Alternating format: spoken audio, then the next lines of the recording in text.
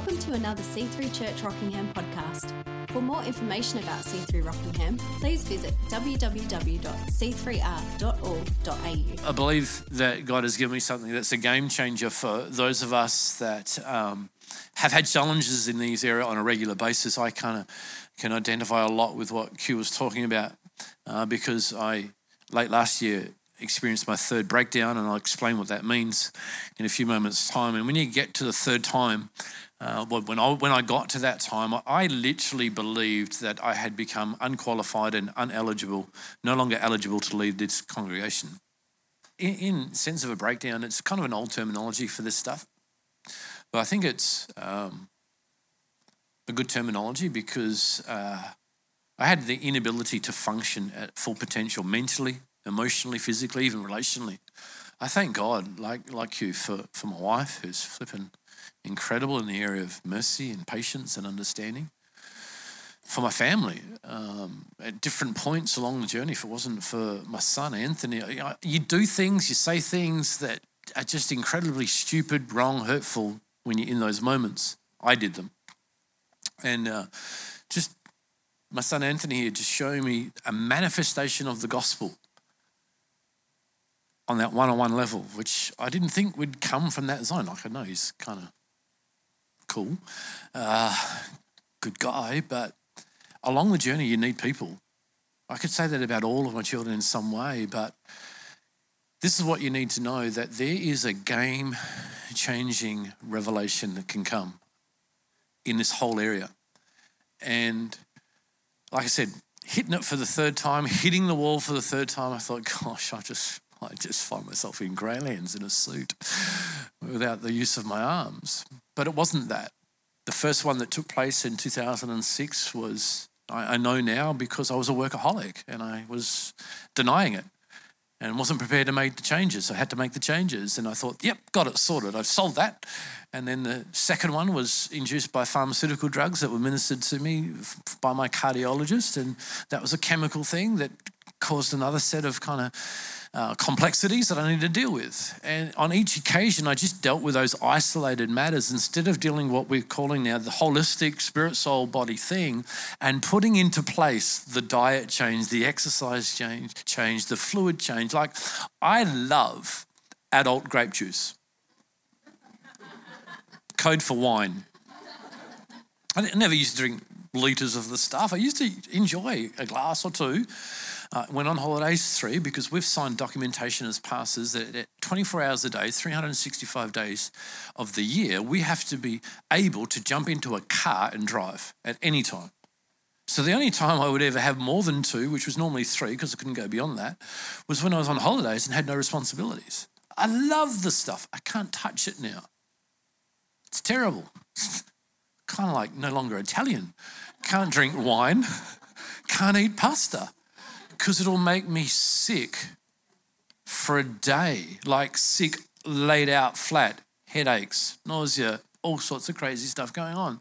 So when you get the chance to look at the 3 areas together and what is required for your spirit, for your soul, and for your body, and you begin to become skilled in keeping these things in a rhythm in your life, I believe it can be a game changer. And I want to have a look at it tonight. Is that okay?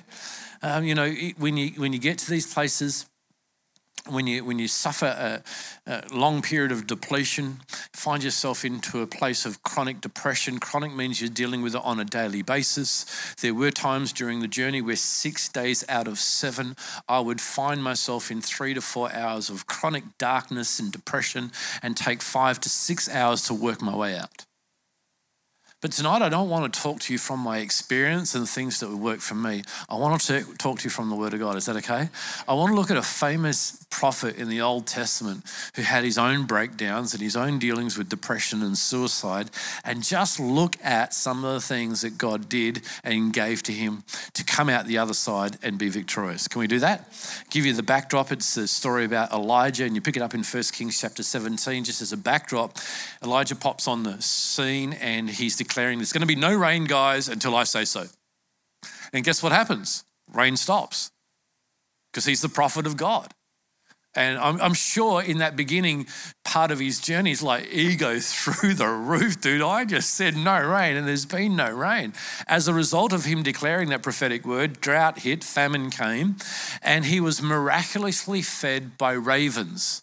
Now, the equivalent bird that we have in Australia is probably either a crow or a magpie. But every day, a crow or a magpie would come along and deliver food to him. He was miraculously supplied for. By now he's like, puff chest, dude. No drought, but God's still looking after me. He's getting the bird, go down to the king's house there, steal the sirloin steak off the plate, deliver it over here. I'm all good. From there, he moves down to the brook Cherith, where God has told him to go, and a widow provides for him on a daily basis. He's being provided for by the widow. The widow's son dies. She gets all upset and says, I thought you were a man of God. What have you brought upon me? So he goes and raises the son from the dead. Like, this guy's doing good as a prophet. From there, he goes to Mount Carmel. He slays all the false prophets, but first has this kind of prophet-style dance-off. You sort out your altar over there. You put your cow on that altar. I'll sort out my altar over here. And the God who answers by fire, he'll be the one true God. And they have this like prophetic dance off. And these guys go all day. They can't get any fire to call down. He starts mocking them and says, hey, maybe shout louder. Maybe he's asleep. Maybe he's in the bathroom. Maybe that's why he's not answering. He just gives it them all. And then he calls for fire. Fire comes down, consumes the sacrifice on the altar, licks up the water out the trenches like he is kicking it out the park. And then he slays all the false prophets.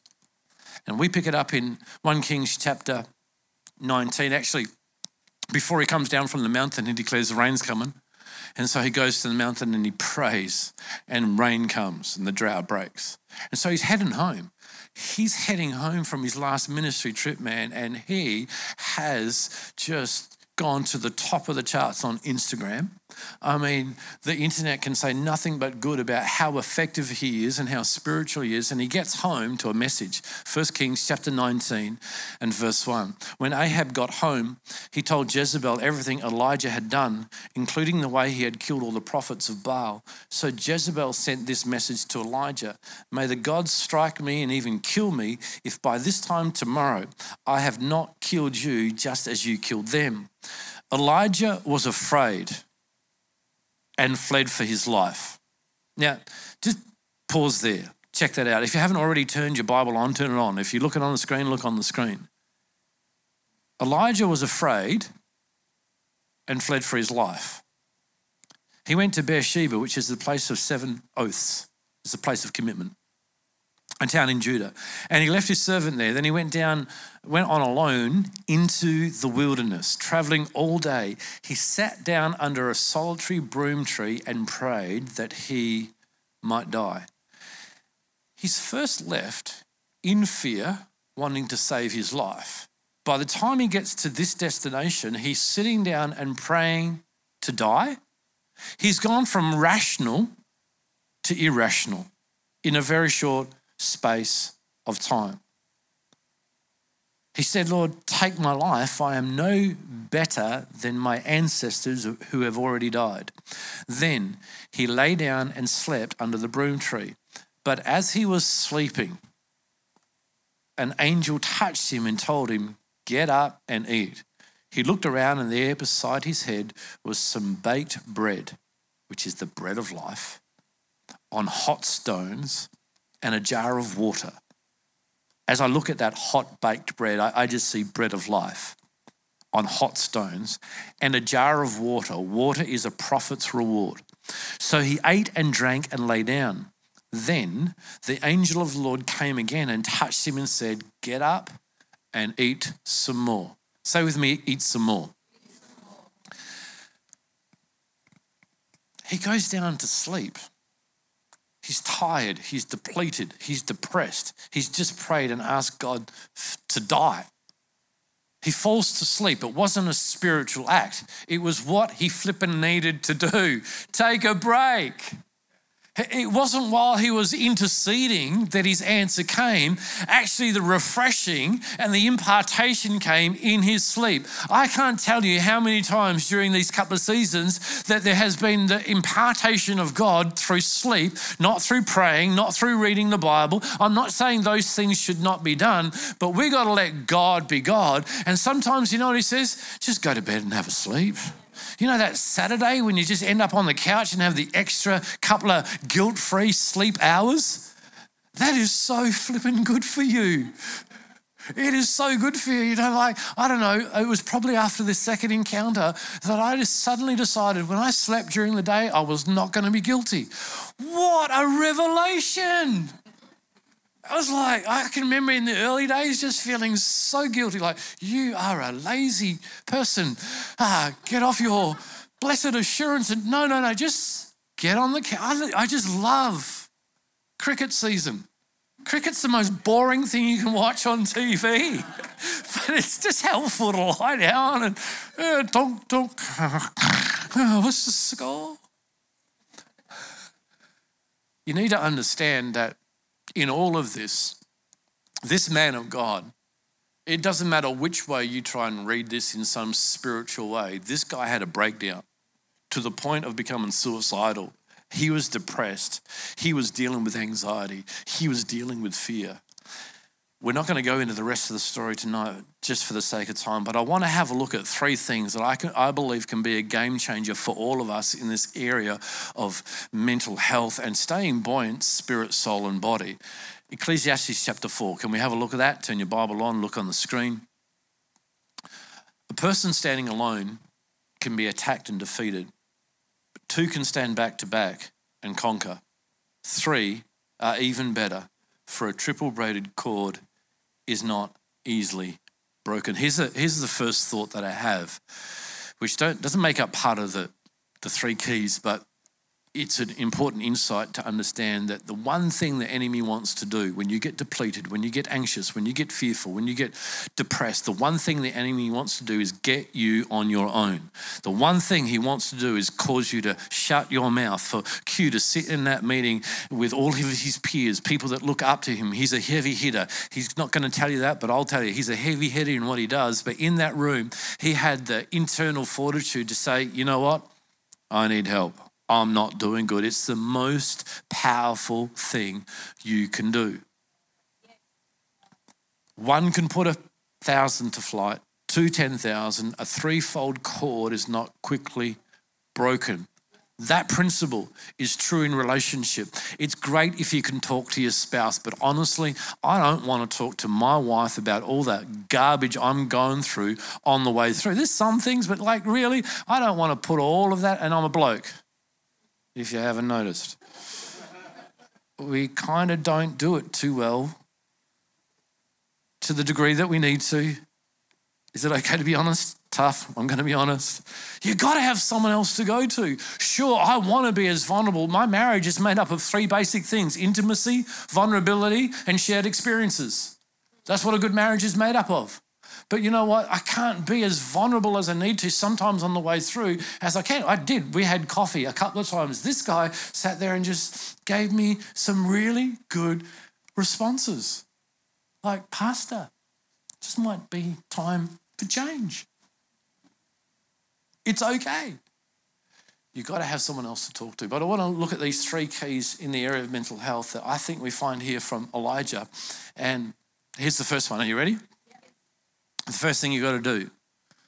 It's the first thing we all got to do. There's three things we all got to do, but here's the first one. We got to get rid of fear. You got to get rid of fear. If you accommodate fear, you are not eligible for war.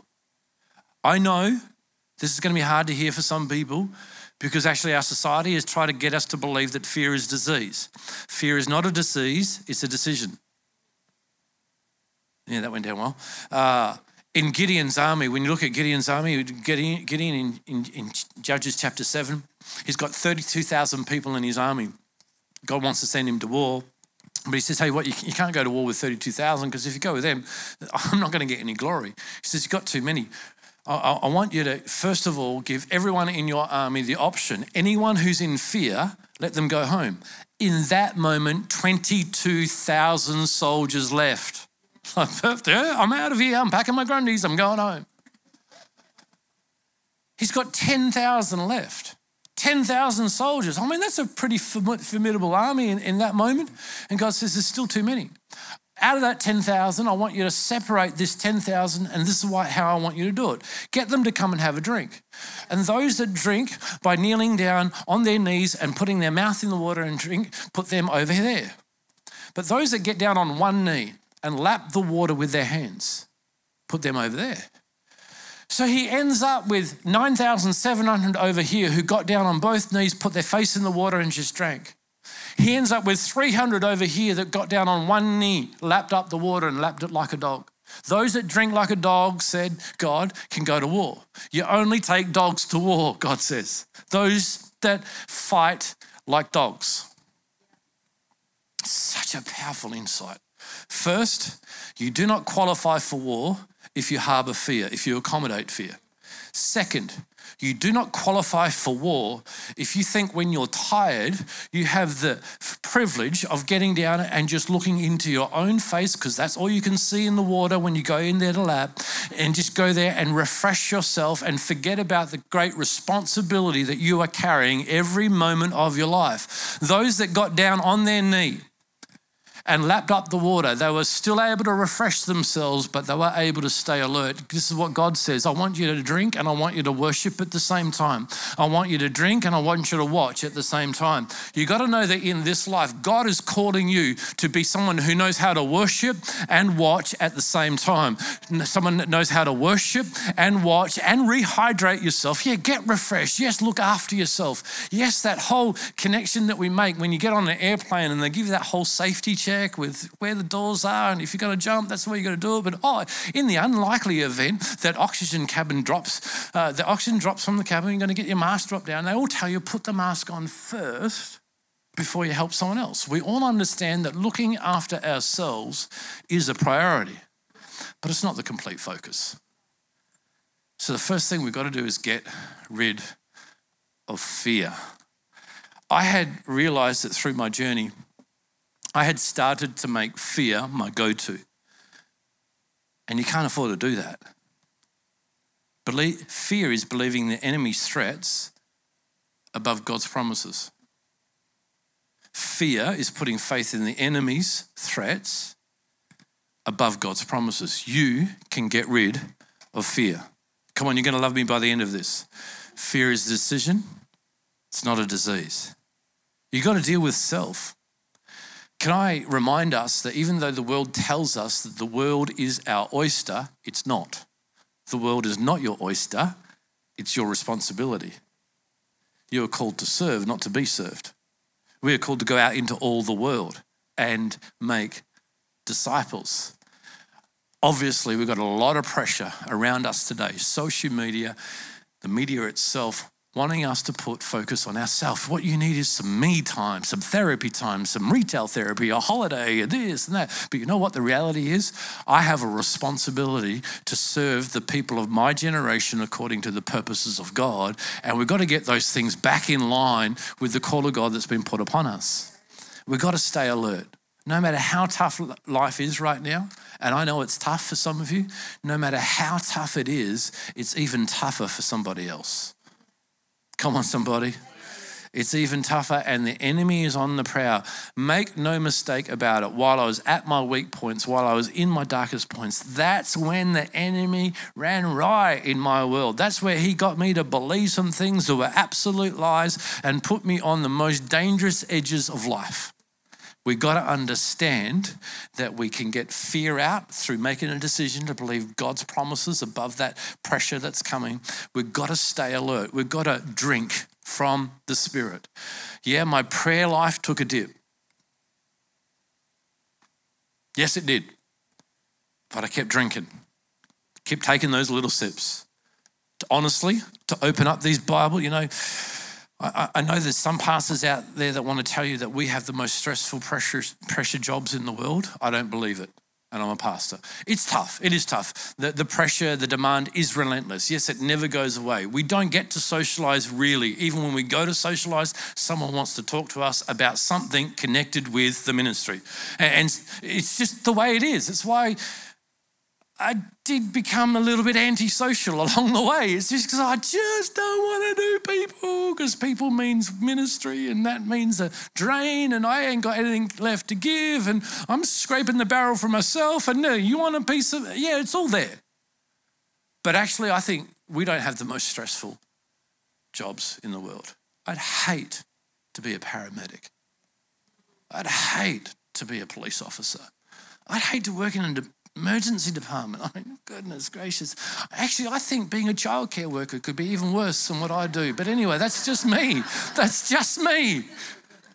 But here, I think I have to mention that because, self got in along the way, and feeling sorry for, well, I'm a pastor and it's the hardest job in the world.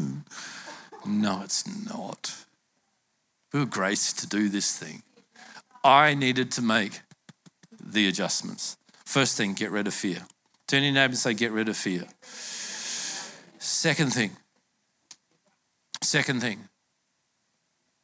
and this is going to sound super spiro, but you know me, that's kind of not my jam. I don't like super spiro, but you do need to receive the fire of God. Oh, golly, this was supposed to be easy.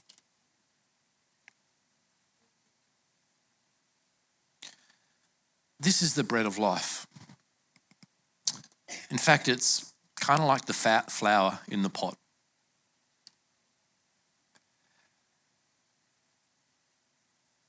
It needs to be heated. Now, try and hear me clearly.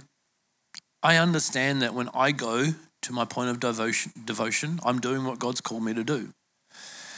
But sometimes when you get into the place where the fire's not there anymore, or the embers are low, and trust me, the embers were low, you need to get the word that's on fire in your life. And I got to tell you that there's only a few options that you had. God's word needs to be heated. It needs to come with power. It needs to come with faith. It needs to come with a prophetic edge to it. And during those key seasons, I want to tell you that my pastor was number one in the zone on the phone, and he would pray for me, and he would pray for me with fire. He prophesied over me, and he didn't prophesy over big visions, and he prophesied Christ over me. He would just speak prophetically. And he also, he reproached me.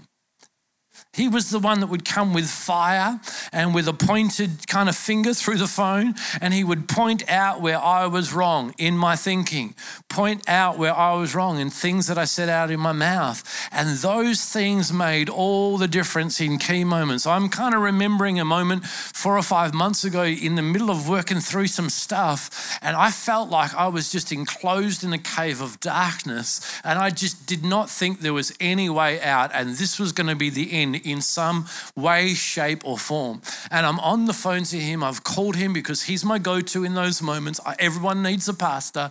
And I said, Dad, bleh. And he just said, son, he's a very wise guy. Before he said it to me, he said, son, and before I say anything, don't take offense with your father. How smart is that? He says, you'll be my son no matter what you do. You're my son for the rest of my life. I'm proud of you, blah, blah, all the stuff. And he says, now stop. Boom, boom, boom. And I'm like, I'm 50 years old sitting on the couch like a little kid going, yeah. I want to tell you something broke in that moment. Can I just bring us back to some old school Bible? Every one of us needs a pastor. And when you're in trouble and not getting out of trouble, and you say you've got all the ducks lined up, you've been to the counselor, you've been to the financial advisor, you've been to this, you've been to that, have you been to your pastor? If you really are in trouble. And when I say have you been, you don't have to make it a big deal. Just get on the phone and make a call. That phone call had 12,000 kilometers between it. But I want to tell you, the power of God traveled down the phone to where I needed it right there and made all the difference. You've not got to just get fear out, you've got to get fire in. Come on, somebody, you've not just got to get fear out, you've got to get fire in. I can't tell you how the next day I went back to the same book, not necessarily new scriptures, and all of a sudden I'm like, oh my goodness, I think I could take on the world. Not just get over my own stuff, but help some other people with their stuff. But you know what? I don't think this is just for me as a man called to ministry and to the world. I think it's for every single one of us. What you're doing in your business world, what you're doing in your relationships with family, you got to get the fire back in. When the fire goes out, you're in danger. In fact, I would say that here tonight, there's many of you that you've been sitting in that plateau place for a while where you've just got the embers burning and there's actually no flames coming out of your fire. You're going to get set back on fire in the things of God and everything will shift. You'll find you've got the grunt that you need to get over the hump that's in front of you. And then the final thing, and this is really from what we've seen here with Elijah, the first thing was that when he got to that point, because when you read the rest of the story, Elijah gets back from there. In fact, God says to him, this is really strange if you read the story, God sends him back to where he came from, which was the wilderness. It seems that like in this situation, Elijah had two ways out of the wilderness. Go back to the past and into depression, or go back in the power of the Spirit. But before he left, God says, don't eat just once. Eat twice for what's coming ahead of you. Listen, I believe it's a game-changing season and moment for many people where you're not just going to go back to the Word, but you're going to go back to the Word again, where you're going to get that hot bread off the stone again and again so that you know you're strong, because what lays ahead of you is bigger.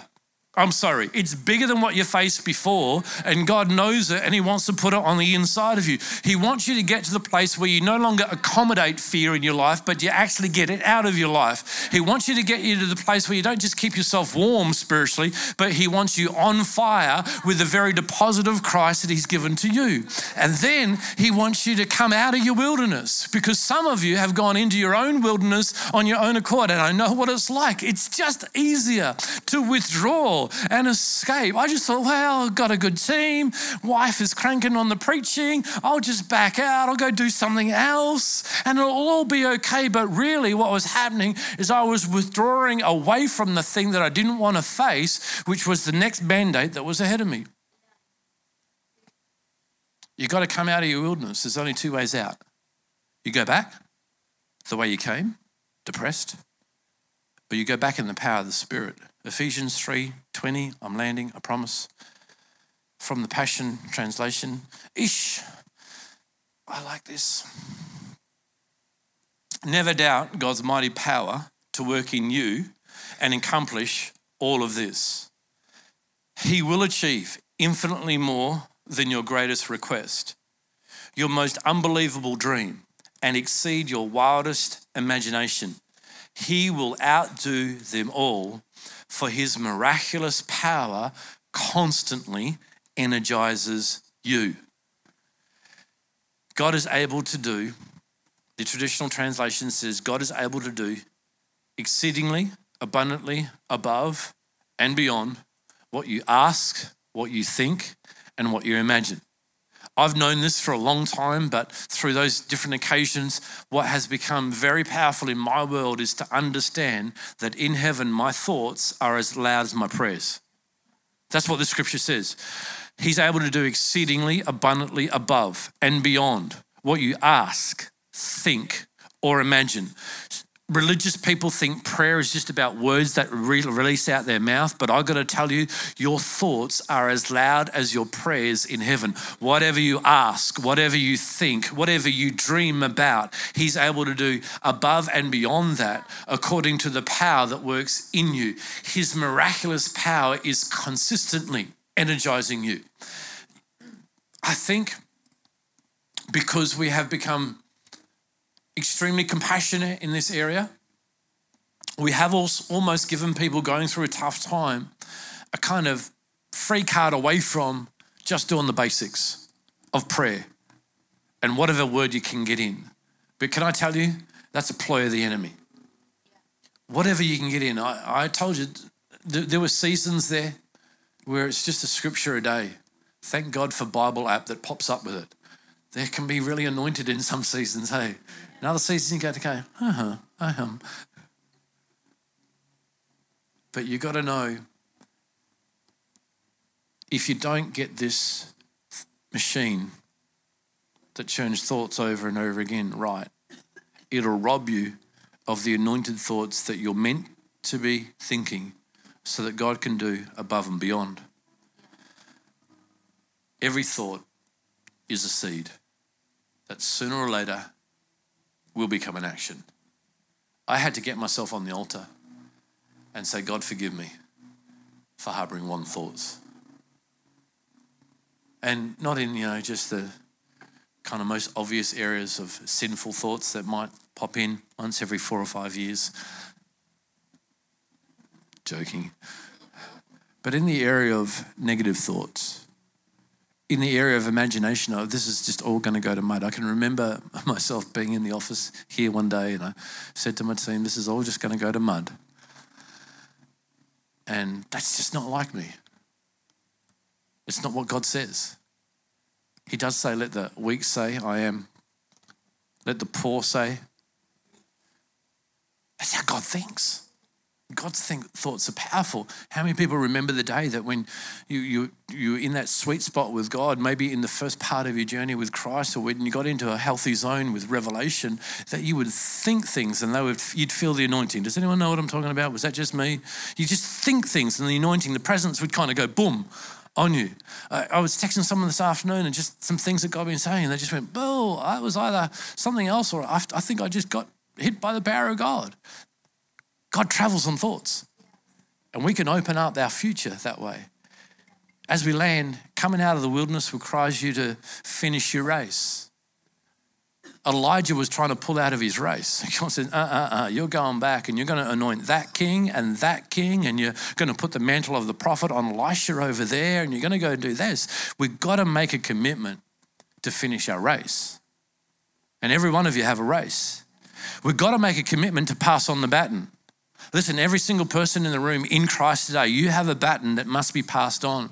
It's a really interesting thing to have a look at, that Elijah and Elisha are two great prophets in the Old Testament. If you listen to modern day preachers, we always hear them going on about Elisha and the double anointing.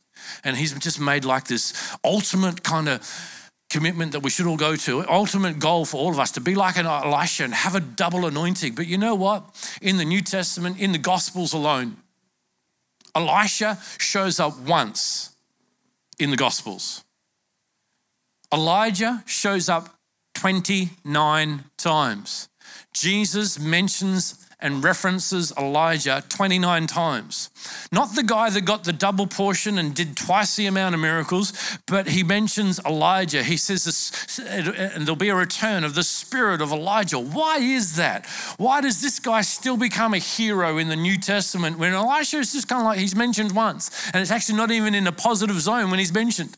Why does Elijah get the mention and Elisha doesn't? Because Elijah had a successor. Elijah passed on the baton. Elisha did not. The miracles died with Elisha, but Elijah passed it on to others. You know what? I think for what God has called us to do, because from that point, Elijah, once he handed on his mantle, he was received up into heaven in a miraculous way. He was raptured and taken from the earth because he completed his mandate. He had his challenges. He went through the suicidal season. He went through the depression, but he came out the other side and he did not pull back from the mandate of God upon him, and he put his mantle on someone else. You do not have success until you have a successor. Elijah had success up until that point, but he had no successor. When God intervened, he went back and finished the mandate upon his life, and he raised up a successor. In all that you're called to do, you're called to hand on the baton to somebody else. If that's in simplicity, handing on the baton of faith to your children and your children's children, I think you'll get to heaven and get a gold crown, because I think that's flipping awesome. But if you've got a call of God upon your life, I think what's been put on you should be handed on to the next generation by you so that you can prepare for eternity. I do believe it's a deal breaker. a game changer when you get to the space where you get rid of fear. Get fear out, get fire in. It's so important to stay passionate. Gosh, just passionately in love with Jesus is powerful. It just translates into so many things. We wouldn't have pastors and connect group leaders trying to encourage this one to get to church and that one to get to Bible study. If we could just get passion and fire in the inside, we couldn't stop them banging down our doors. We'd be trying kicking them out of our homes at Connect Group because they're staying too long because they're so hungry for what God is doing in their life. And to come out of your wilderness. I'm just going to be a good Christian and run my business and look after my family and attend church. Is that what you're really called to do? Or you're in a wilderness where you have failed to continue with the call of God upon your life to do that other thing? This is the end of the podcast. For more information about C3 Rockingham, please visit www.c3r.org.au or call us on 9524 5055.